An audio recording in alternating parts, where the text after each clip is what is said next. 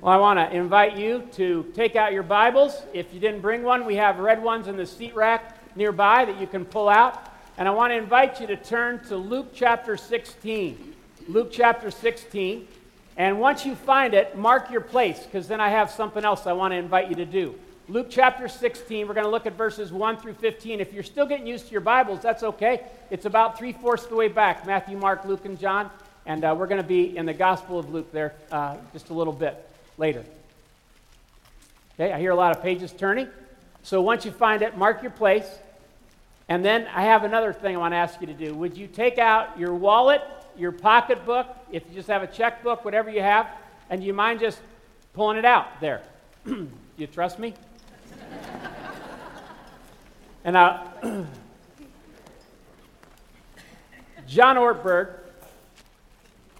has said that this is the temple where most Americans worship. Right here. Interesting comment, isn't it? And so what I want to just suggest, just kind of a little exercise here, would you mind hand yours and trade with your neighbor, okay, right now. Would you mind doing that?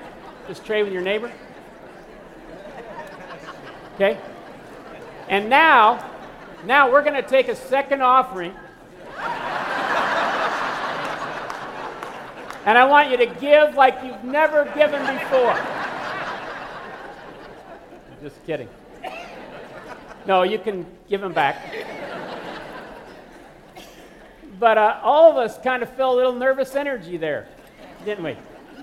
There is this struggle we all have with money, all of us. Some more than others, but we all feel it to some degree. Steve started a couple weeks ago when we started this whole series on Whole, talking about how there's something that 2-year-olds struggle with. There's a word they say, besides the word no, what's the other word that most 2-year-olds say? Mine, right? A few years ago, there was an episode on Sesame Street, and they wanted to talk to children about this condition called mine-itis. You ever had it?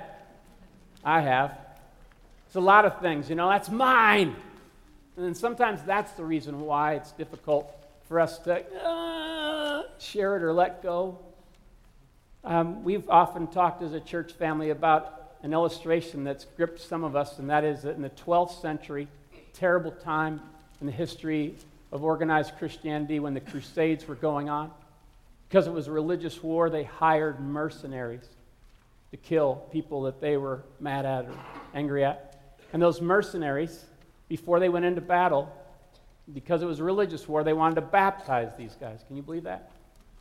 So the mercenaries were smart enough that when they were being baptized, they held their swords out of the water as if to say, as long as this doesn't get baptized, I can use it any way I want. This still belongs to me. The truth is sometimes this is what I've done with my wallet.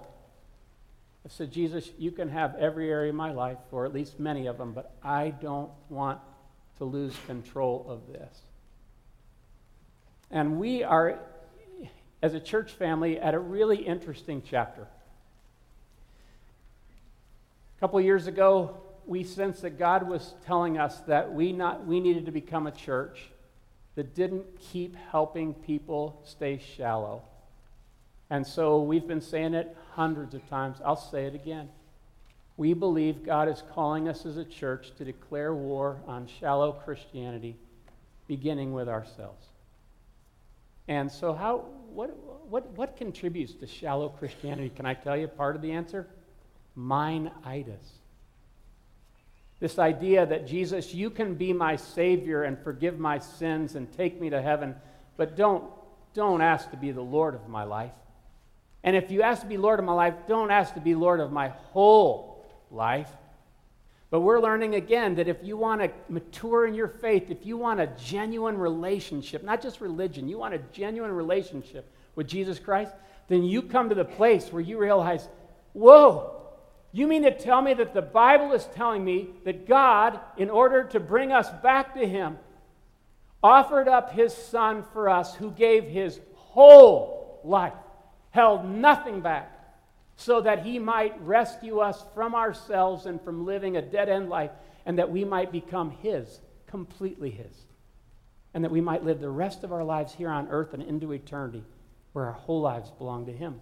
And also that as we do that, we become more and more whole.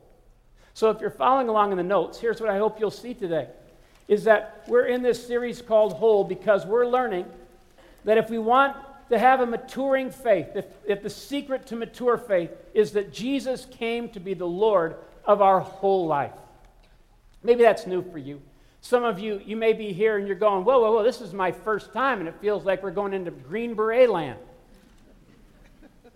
But I want to just tell you that, no matter where you are, maybe you're still trying to figure out if Jesus is even a valid person to trust, or you don't even know where you are in that journey. I'm still glad you're here for a couple reasons. One, I think we're going to share today is really practical, and it can be helpful to you no matter where you are on the spiritual map. I think you're going to actually have some takeaways today. You're going to see God's wisdom being really practical. But the second reason is that if you do eventually follow his promptings and surrender your life to him, you're going to see just how this will look in your life. And so this may serve you well as you consider that whole decision. So Jesus came to be the Lord of our whole life. He came to make us whole, not just take us to heaven. He came to transform us here and now and into the future. Now, today, what I want to be real careful about, because when we talked about this whole series, we realized that it was really a subject about stewardship.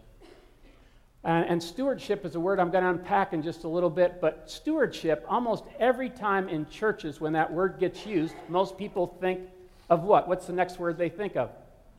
Money. And friends, I want to be real quick to say, stewardship does include money. We don't just hold it out of the water. It does include money, but it's so much more than that. How many of you were blessed by Steve's message last week on the body? Again, we don't talk about that much, but that's a powerful, powerful understanding that stewardship is more than money, but it includes money. Well, because it includes money, I want to talk to you about it today. We talk about this every year, like I just told Bill. And this is something, friends, I got to tell you, I know that in some churches, the way they talk about money is there's some kind of angle. There's some kind of manipulation, or there's some kind of, hey, what? They want something from me. But I think anybody that's come to Cherry Hills very long knows that what we really want to do in this church family is not be a church that wants something from you. We want something for you. In fact, not just us, we believe that's what Jesus wants for us.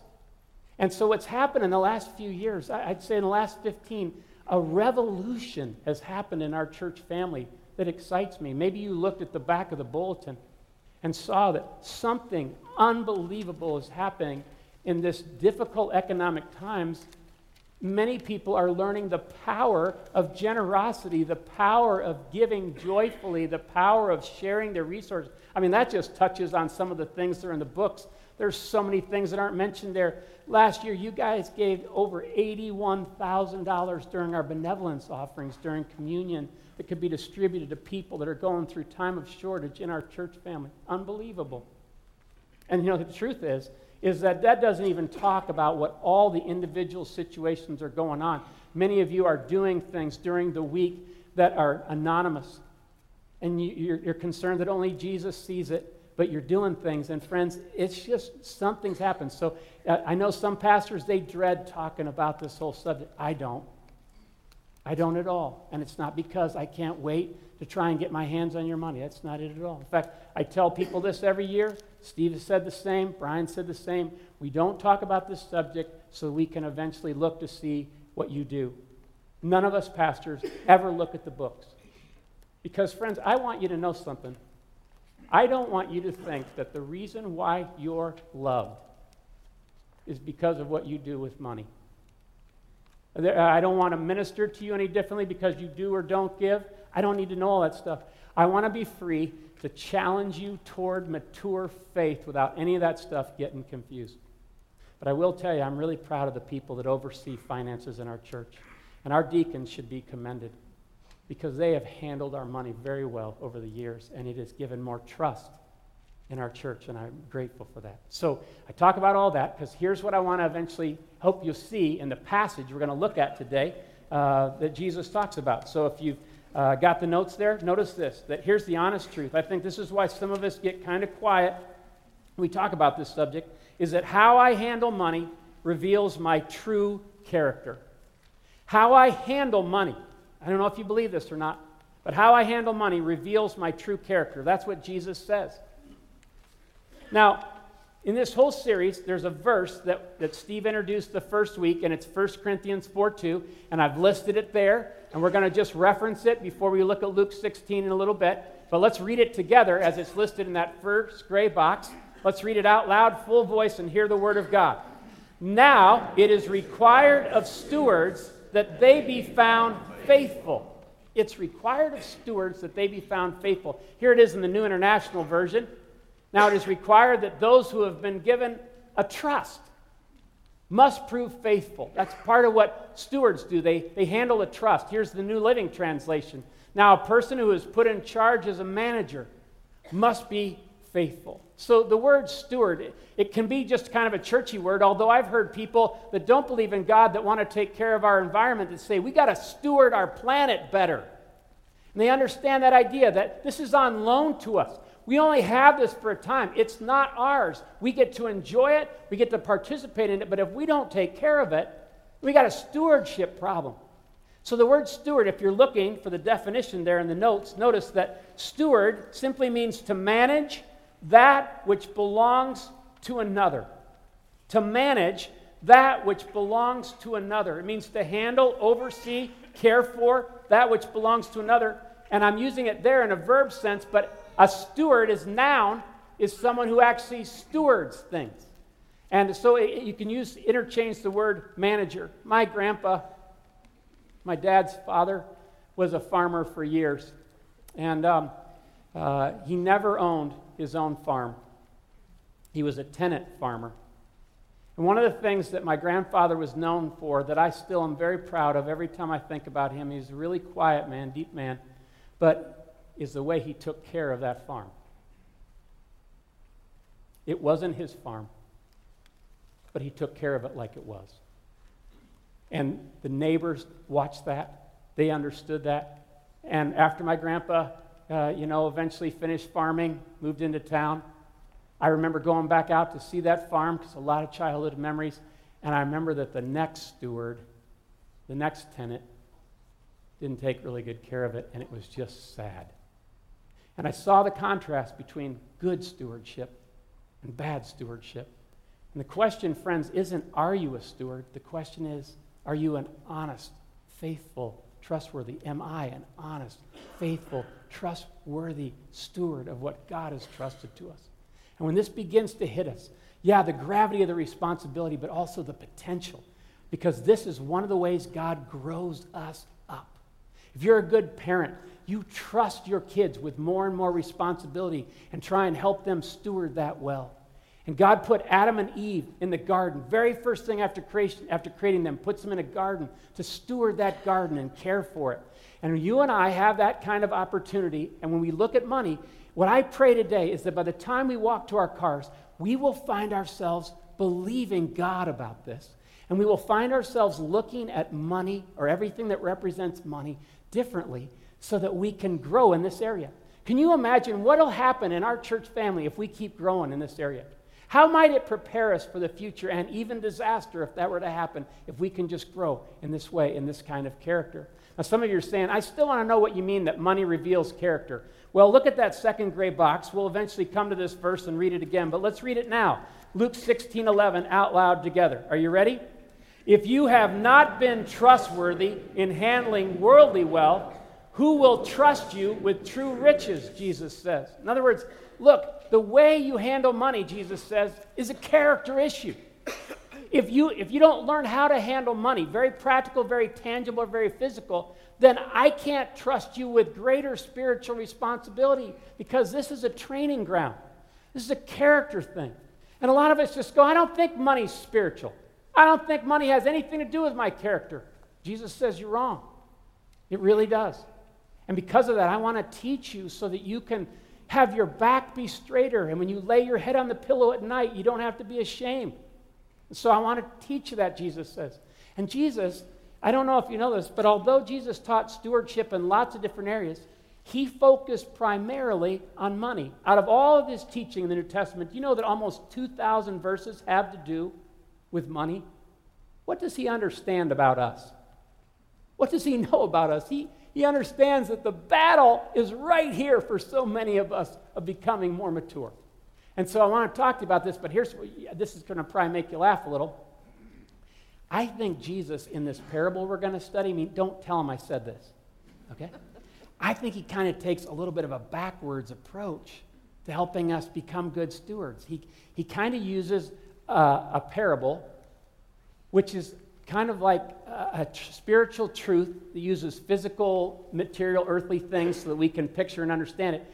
And it's kind of like he does something where the truth is standing on its head. So you're kind of going, like, what is that about? Okay? So you're going to, at first, when I read this story, you're going to think, this is a backwards way. So let me just tell you what I mean. Okay, here's the line. Jesus tells of a dishonest steward who was commended. Some of you going, glad I came to church. I got to get to learn how to be a dishonest steward today. But that's not it. Jesus is saying that this dishonest guy, even though he like D- or F as far as a steward, still did 3 things that can be commended. And I want to talk to you today about those. Again, whether you're a believer or not, if you're here, if you decide that you want to get better in managing money, and especially if you want to manage it with the Lord, for the Lord, then these 3 things can be really helpful to you. We've talked about them before. I'm going to repeat them again. The world does not need to be informed so much as it needs to be reminded, someone said. So this will be a reminder for some of you, brand new for the rest of you. And so the idea is he did 3 things. What are they? If you look at the notes, can you see the 3 big points there? I'm going to read them, and then I'll ask you to read them, and then we'll say them out loud so we can take them home with us. The first thing he does is he faces reality. Second thing is he forms a plan. And the third thing he does that can be commended is he follows through. So read that with me again. He faces reality, he forms a plan, and he follows through. Now can you say it without looking? He faces reality, he forms a plan, and he follows through. So let's talk about that. But before we read through this, let me pray that Jesus will be our teacher today, wherever we are in this whole subject. Now, Lord, I want to just first of all give you credit and give you praise for the way that you already have been working in so many people's lives. All throughout the year, we hear stories of people saying, I'm not at the same place I used to be in my understanding of money. It's really helped to grow in this area, and I'm excited about it. And the stories that are being told are such a credit to you and your wisdom, the help of your Holy Spirit. So now we ask you to help us as we think about this subject. For those of us that have already heard this before, help us to hang in there and listen to you, what you might want to say to us in a fresh way. For those of us that have never heard this before, help us to just understand what our step is today so that we can grow in this area and grow in character and grow in maturity. In your name we pray. Amen. Okay, let me read through this. I'll read it with comment, and I'll invite you to read verse 11 when we get to it again from that second gray box. Jesus told his disciples there was a rich man whose manager, whose steward, was accused of wasting his possessions. Can you see? This guy didn't do a good job, did he? He wasted the owner's possessions. He did not manage that which belongs to another very well. Verse 2. So he called him in and asked him, what is this I hear about you? Give an account of your management, because you cannot be manager any longer.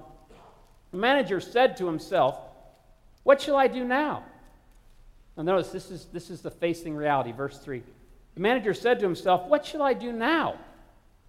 My master is taking away my job. I'm not strong enough to dig, and I'm ashamed to beg. Verse 4, notice the plan he forms. I know what I'll do. When I lose my job, I know what I'll do so that when I lose my job here, people will welcome me into their houses. Notice that he's forming a plan. I know what I'll do. That picture here is of a light bulb kind of going on. Okay, this is reality. Here's what I'll do. Okay? Verses 5 through 7. So he called in each one of his master's debtors. He asked the first, how much do you owe my master? 800 gallons of olive oil, he replied. The manager, the steward, told him, take your bill, sit down quickly, and make it 400. You kind of see what's going on here? He's basically telling this guy, does he really have the authority to tell this guy to cut his bill in half? No, this is just another example of how lousy he is as a manager. But he's doing this, why? Because he's trying to feather his own nest after he loses his job, right? Verse 7, then he asked the second, and how much do you owe? 1,000 bushels of wheat, he replied. He told him, take your bill and make it 800. Now, verse 8, notice this line. The master commended the dishonest manager because he had acted shrewdly. This means, shrewdly means that you have sharp thinking, you act quickly, you try and do something. Now, again, D-, F+ for character, right? But there's something to be commended. And the manager says, I got to hand it to you. At least you faced reality. At least you formed a plan. Terrible plan. And you at least followed through. Interesting. So he's commended.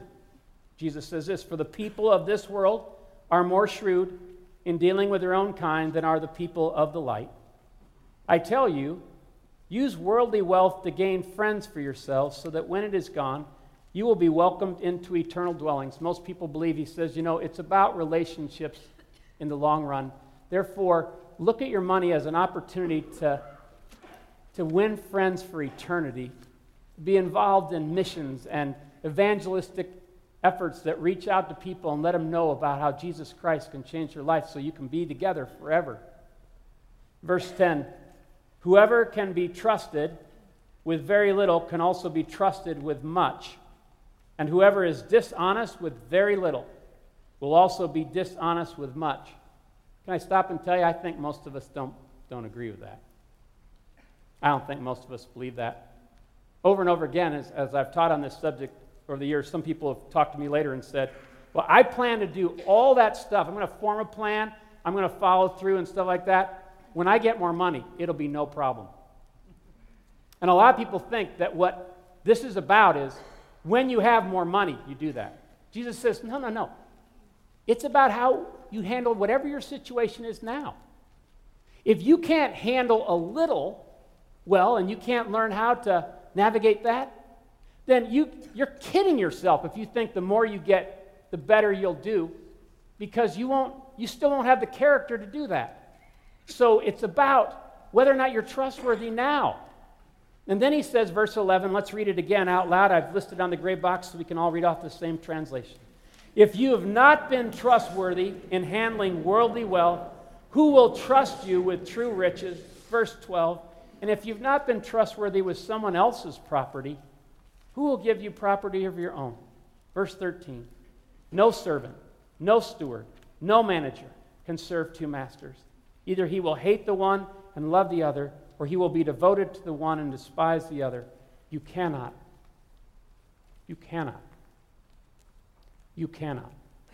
serve both God and money.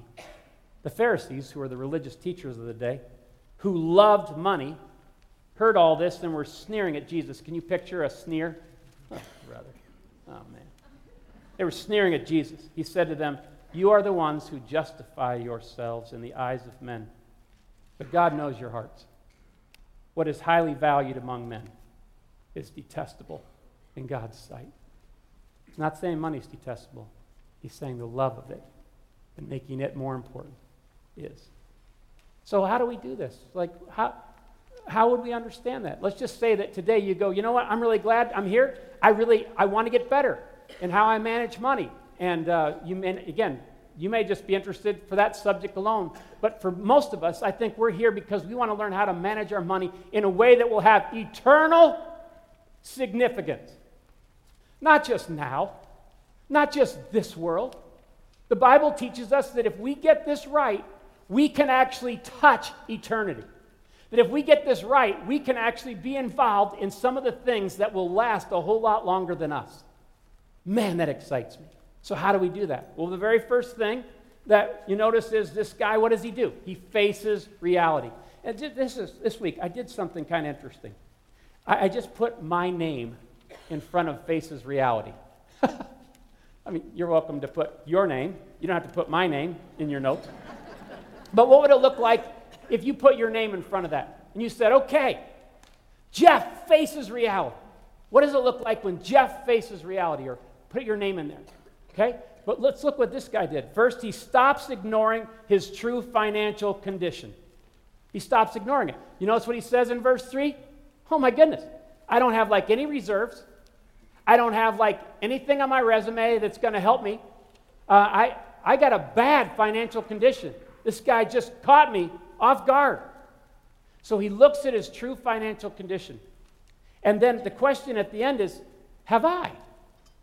I want to just ask you, friends, there is something about this whole subject that just is so easy for us to all fall into self-deception.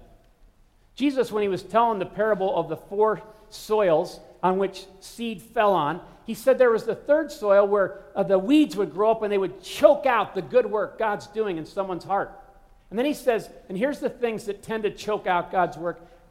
One of them he names is the deceitfulness of riches. Interesting phrase, the deceitfulness of riches. What's he mean? Money talks, we already heard Bill talk, but it lies to us. Or it promises more than it can give. It acts like God. And the truth is that we don't need any help sometimes because we lie to ourselves about that. I'll tell you one of the things that's just interesting to me. You ever have this happen? I know this can happen naturally and normally, but you ever have something where you use your credit card, you buy something, and 3 months later when the credit card bill goes, who bought that? You ever had that? Well, where's that funny business come from? There's just something about this where it's just easy to deceive ourselves, okay? But do you know the actual condition of your finances right now? Because if you don't, then you haven't faced reality. That would be the very first thing. And notice Proverbs 27. Look at what it says here.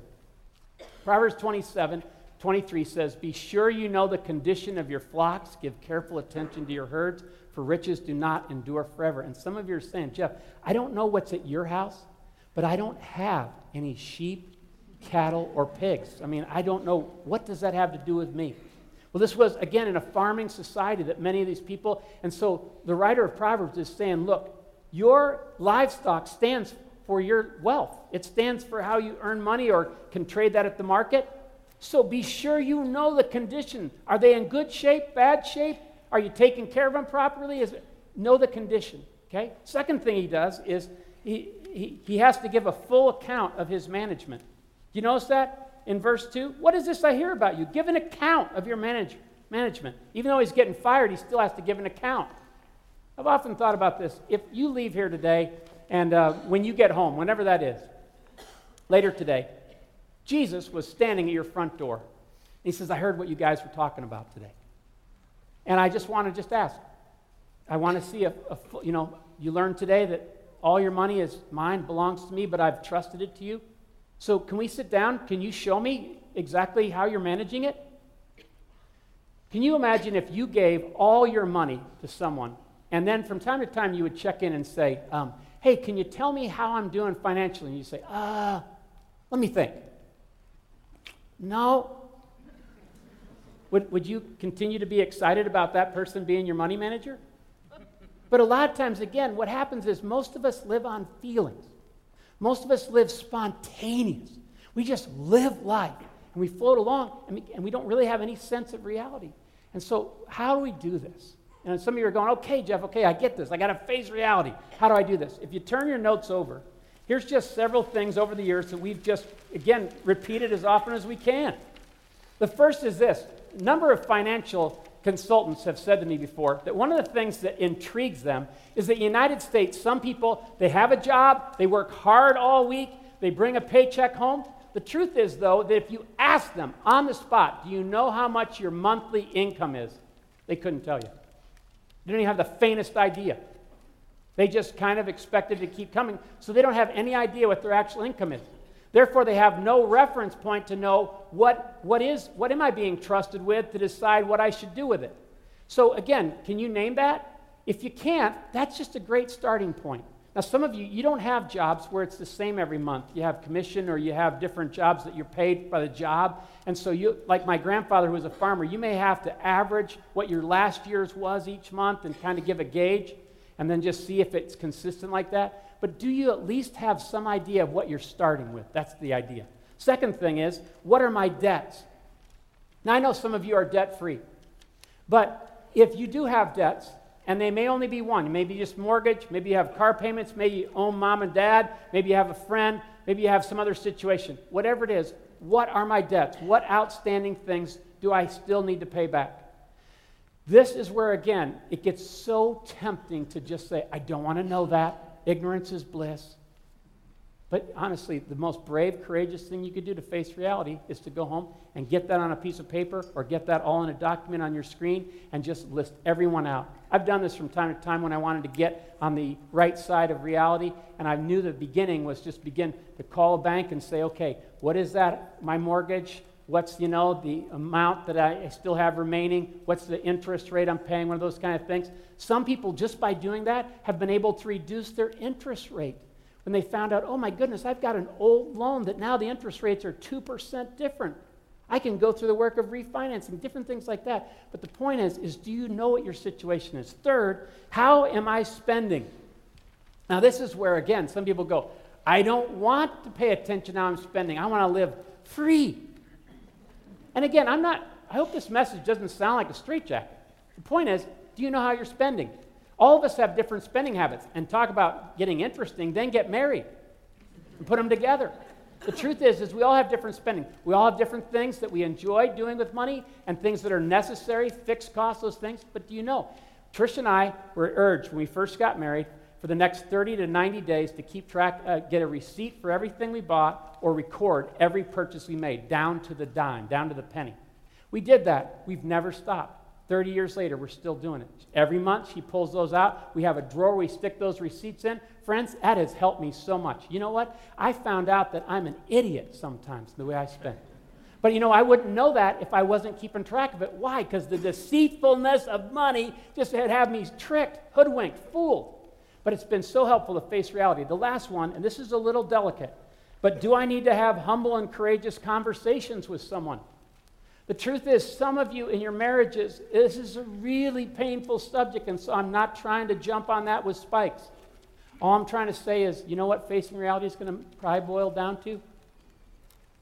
To pray like crazy, have humble conversations, even if the second one doesn't go very well, trying to get to a place, can we get on the solution side of facing reality? Second thing that he did, if you want to turn your notes back over, is not only does he face reality, but this is powerful. He forms a plan. You notice that in verse 4? He says, I know what I'll do. What shall I do? Okay? I know what I'll do. So that when I lose my job here, people will welcome me. He forms a plan. Again, we've talked about it. It's not the best plan. But do you have one? Just pause for a second with me. Have you thought about who's teaching this nowadays? Are our schools teaching our kids to form a plan and handle money? Is our government modeling how to handle money? I'm not trying to be disparaging here. I'm just saying, right now we all know we got a problem as a state and a nation. We got big problems because they're not dealing with reality. We continue to just keep racking up debt like debt's okay. And it's a problem. Parents are not teaching. I do premarital counseling on a regular basis before weddings, and when I do, Steve, Brian do, one of the things we discover is parents are not teaching this anymore. Where in the world is someone going to learn how to do this? Well, one of the things we want to do as a church is make sure that we offer classes like Financial Peace University. Dave Ramsey can be a huge help to you on this, by the way. But we want to talk about it just briefly here. So some of you, this might be a time for an appropriate eye roll. You know that I'm going to talk about a plan that I've said the same thing for 15 years. It was a plan that was suggested to me. Most Christian counselors would say this is a pretty good plan to start with. And if you're following along, notice this, that here's an adjustable starter plan that even kids can do. Here's an adjustable starter plan that even kids can do. Now, I know some of you use the envelope system. Some of you have taught your kids with different jars or different boxes, give, save, live, or give, save, spend, or however you have it. But that kind of idea, I want to talk to you about what, again, the Bible indicates would be a great starting point. And when I say starting point, I hope you'll circle the word adjustable and starter on your notes. Because here's the truth. The truth is that this is just meant to get us started. Over the years, this can be adjusted. Now, I have Chuck and Lisa Bosworth's daughter's bike, Addie's bike here. It's called Rosebud, right here on the front. You notice what's on the back wheel, back tire here. What are they called, friends? Training wheels. What I'm talking to you about is just a training wheels kind of thing. Because if you begin to do this, you can at least get started. Now, as time goes on, you'll find that you don't necessarily need to always be, just straight this way. You'll be able to have all kinds of freedom to adjust it. You can ride your bike without it, so to speak, okay? But here we go. The first thing that most Christian counselors and the Bible seems to indicate would be a wise way to go is to give the first 10% to the Lord. It's part of the 10-10-80. Give the first 10% to the Lord. Now, I want to walk through these real quickly, but look at some of these scriptures, and then you can reread them again at home. Look at this first one, Leviticus 27:30. A tithe of what, friends? Everything. So not just money, but a tithe of everything belongs to the Lord. It is holy to the Lord. One of the most powerful things you and I can begin to understand, the word most people go, what's tithe mean? Tithe in the Hebrew language means tenth. So it just means 10%. And so the Bible says is that the first 10% belongs to the Lord. All of it belongs to the Lord. But so he says, give me that back, return it to me. Years ago, I had a guy say, Jeff, don't think in your head and just tell other people to give 10%, because the Bible says, really the Lord's saying, return it to me. I want you to steward all 100%, but each time you get it, first thing you do when you get paid, first paycheck you write. I try and make sure that's the first check I ever write once I get paid, is to give a tithe to the Lord. Just the first thing. And I'll tell you, it's an amazing thing. It's an act of worship, act of obedience and trust. What you're saying is, God, it's all yours, but I'm returning what you asked me. You said this means a lot to you. I'll do that. Proverbs 3:9-10. Look at this. Honor the Lord with your wealth. Wealth doesn't mean riches of abundance and affluence only. It means whatever your wealth is, small or big. Honor the Lord with your wealth, with the first fruits of all your crops. What's the key word there? First fruits. Farmers knew that the very first thing when they brought in the harvest was to give the first fruits to the Lord. Not the last, not the leftovers, not, hey, I'll figure out this year how I feel about it. And here's what most farmers knew. The word first fruits didn't just mean first. It usually meant some of their best. And they were going, you know what? I want to give the first and best cut to the Lord. He's the one that gave all of it to me. And I want to return that to him and honor him. Notice the next passage, Malachi 3:8-10. Will a mere mortal rob God? Yet you rob me. But you ask, how are we robbing you? In tithes, and what's the next phrase there, friends? And offerings. Here's the great thing. A lot of people are understanding that giving the first 10% is a great training wheel thing. But tithes and offerings is what happens when a heart just gets more free and doesn't need training wheels anymore. In tithes and offerings, you're robbing me. You're under a curse, your whole nation, because you are robbing me. Bring the whole tithe, not 6%, 7%, 8%. Bring the whole tithe into my storehouse, that there may be food in my house. Interesting thing. Test me in this, says the Lord Almighty, and see if I will not throw open the floodgates of heaven and pour out a blessing, so much blessing, that there will not be room enough to store it. This is the only time I know of where God says, test me. I want to show you on the bottom shelf of your life what I can do when you trust me. And then, again, Matthew 6:33 says, seek him first, and he'll take care of the other needs that you have. Just make sure you get him taken care of first in your life in every way, including with your money. Look at what, there's one more thing that tends to happen here. Over the years, I've taught on this subject enough that people will come up to me afterwards and say, hey, Jeff, I'm really sorry that you still think tithing is a good thing for us to do. That's Old Testament. I live in the New Testament. I don't live under law. I live under grace. 2 comments for you. I was doing my Bible reading, the Bible challenge we did a few weeks back. And I was reading my Bible in Genesis this week, and I noticed that Abraham and Isaac gave 10% to the Lord. You know why that's important? It was before the law was given. They understood already that this honors God. It means a lot to them, so they did it. Second thing, Jesus defended tithing and urged us to keep doing it. Look at Matthew 23:23. I checked, it's New Testament. What sorrow awaits you, teachers of religious law, and you Pharisees, hypocrites, for you are careful to tithe even the tiniest income from your gardens, but you ignore the more important aspects of the law, justice, mercy, and faith. You should tithe, yes, but do not neglect the more important things. Does Jesus defend tithing? Yeah, he just says it still means a lot to God. Okay? And the last thing that usually goes through people's mind on this very sensitive subject. Gross or net? You're thinking it. I know some of you are thinking it because you talked to me afterwards, and I've wondered it too. fact, years ago, I asked the man, gross or net? And he said to me, Jeff, do you want gross blessings or net blessings? I got his point. Here's my honest truth. Here's what I'd say to you. Start where your heart's ready to start. Net or gross. I mean, God knows your heart. And just start there. This is a want to, friends. This is a get to. Second thing is 10, 10, 80. The next thing is save the next 10% for the future. Save the next 10% for the future. This is so important. And I think with the economic downturn, I've seen more people are returning to this wise practice. People like Dave Ramsey and others have said, you need to have an emergency fund of 3, 6, 9, 12 months set aside so that if you lose your job, you're not totally in trouble. And that no one's going to do that for you. But you can set this up through your work to have it deposited directly into a certain account that you never touch, but it's there. You can do that kind of thing. Third, live within my means on the remaining 80%. Now, this is a radical idea in the United States nowadays. Live within your means. I'm not trying to be facetious. You know the average American, it's very clear now, is living somewhere between 110 and 120% of their income. You keep doing that, and it's just a matter of time till the wheels come off.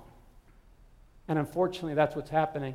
And I'll tell you what, kids are growing up in homes where parents are fighting unnecessarily about money. And I just long for the day where more of us could do that. You know, you say, well, what's the secret to living within our means? Contentment is huge.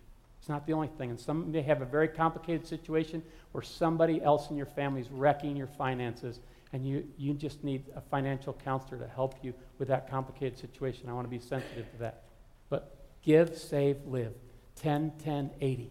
If you were to walk out of here today and say, okay, a few years ago, I talked about this. A couple came up and said, we've never had a plan.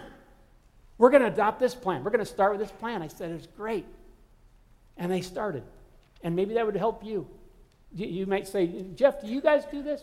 Yeah, Trish and I have tried to grow this. We try to adjust the numbers. We try and give, we try and increase our giving to the Lord's work. Every year we try and grow in this. We want to grow. We want to be adjustable. We've taught our kids this plan. My kids, all 3 of my kids now are adults. But we taught our kids this. When they got an allowance, out of $1, they got 10 dimes. We'd say, okay, which one goes to the Lord? Which one goes to savings? What do you do with the rest of that? That's the Lord's too, but let's think about how you can both enjoy it and use it well, okay? And there was just this freedom in that. But I'm thankful. I don't know what they're doing exactly. Again, remember, I don't ask. But I think they're thankful that they at least had a plan. And here's the last thing I'll just say in this section. Am I asking the master how to steward his money? Am I asking the master how to steward his money? Can I just tell you that the danger of me giving a plan like this is that you and I can just mechanically go, okay, 10, 10, 80, just keep cranking it out. But we never say, Jesus, is there any ideas you have for me? I've watched families that once they begin to operate this way and they have more freedom or they have more of a sense of how they're doing, they've gone to a restaurant and they were able to say to their kids, hey kids, we have a server, you just heard her story. She's going through some challenges right now. How much do you think we should give as a tip? I've seen some families tell me later that they were able to say, let's give the same amount of a tip as our bill was. And they were able to do it because they had some freedom. Does that make sense? There's other people that are saying, hey, what are some ways we can help those that are going through time of shortage beyond benevolence fund and other ways? And it's just exciting. Some of you are investing in mission work. Brian Schwarberg walked in my office this week and said, talk to Craig and Allison Fowler. Cherry Hills was able to finance 5 men in Ethiopia go to seminary. They're going to have more pastors in that nation. That's an awesome thing because it's a great need where they're planting churches. All that became possible. Does it make sense? Last thing is this. Follows through. Notice he takes one step at a time and sticks with it. Will I? He takes one step at a time and sticks with it. Will I? Oh, Jeff, man, I'm paralyzed with fear. Or I'm just so tired of doing this. What do I do? Friends, I want to just encourage you. Keep taking one step at a time. Any of you ever owned an ant farm? My wife's a preschool teacher. We've owned ant farms, okay? I bought one on purpose just for myself in my own office. You know why? Because an ant inspires me. This little, we'd say, in the scope of all the world, very unimportant creature. But watching that ant take one little grain at a time, I've watched it move a mountain for that ant. And you and I can do it too, one step at a time.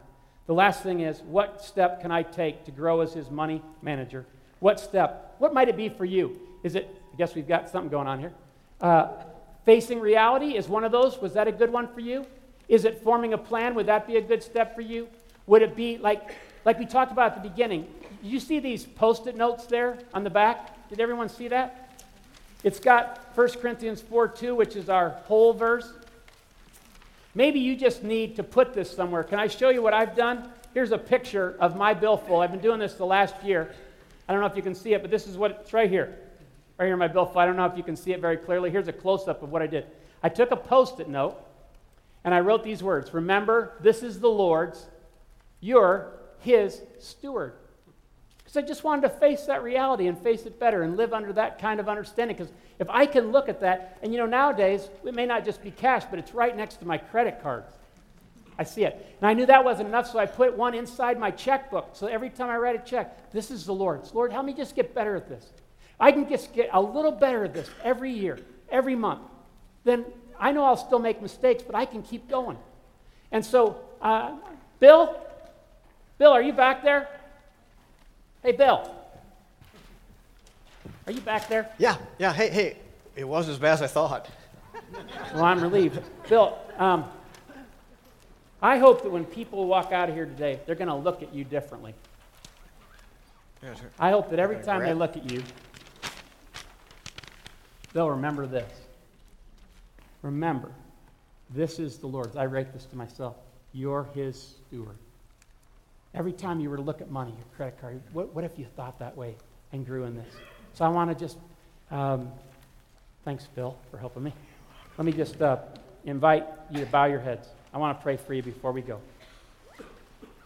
I want to invite the prayer team to come down front. Let me say this in closing. Rick Warren says that one day, when we stand before God, there's a good chance he's going to ask us a couple questions based on what we read in Scripture. First one is, what did you do with my son, Jesus Christ? And the second one is, what did you do with what I gave you? If you know you need to trust Jesus Christ so that he can help you live the rest of your whole life differently, maybe that's your next step. If you've already done that, but God's leading you to become part of a church more actively, like becoming a member, you can come down front as well after the service. If you just need prayer, you have questions, please feel free to come down front. But now let me pray. Thank you, Lord, for a church family that embraces your teaching. And I pray wherever we are in this whole subject, that you'll help us move further along with you, and that we'll see our whole lives as yours. We're excited where that could lead us. We're kind of scared too. Help us with that. In your name we pray. Amen. God bless you.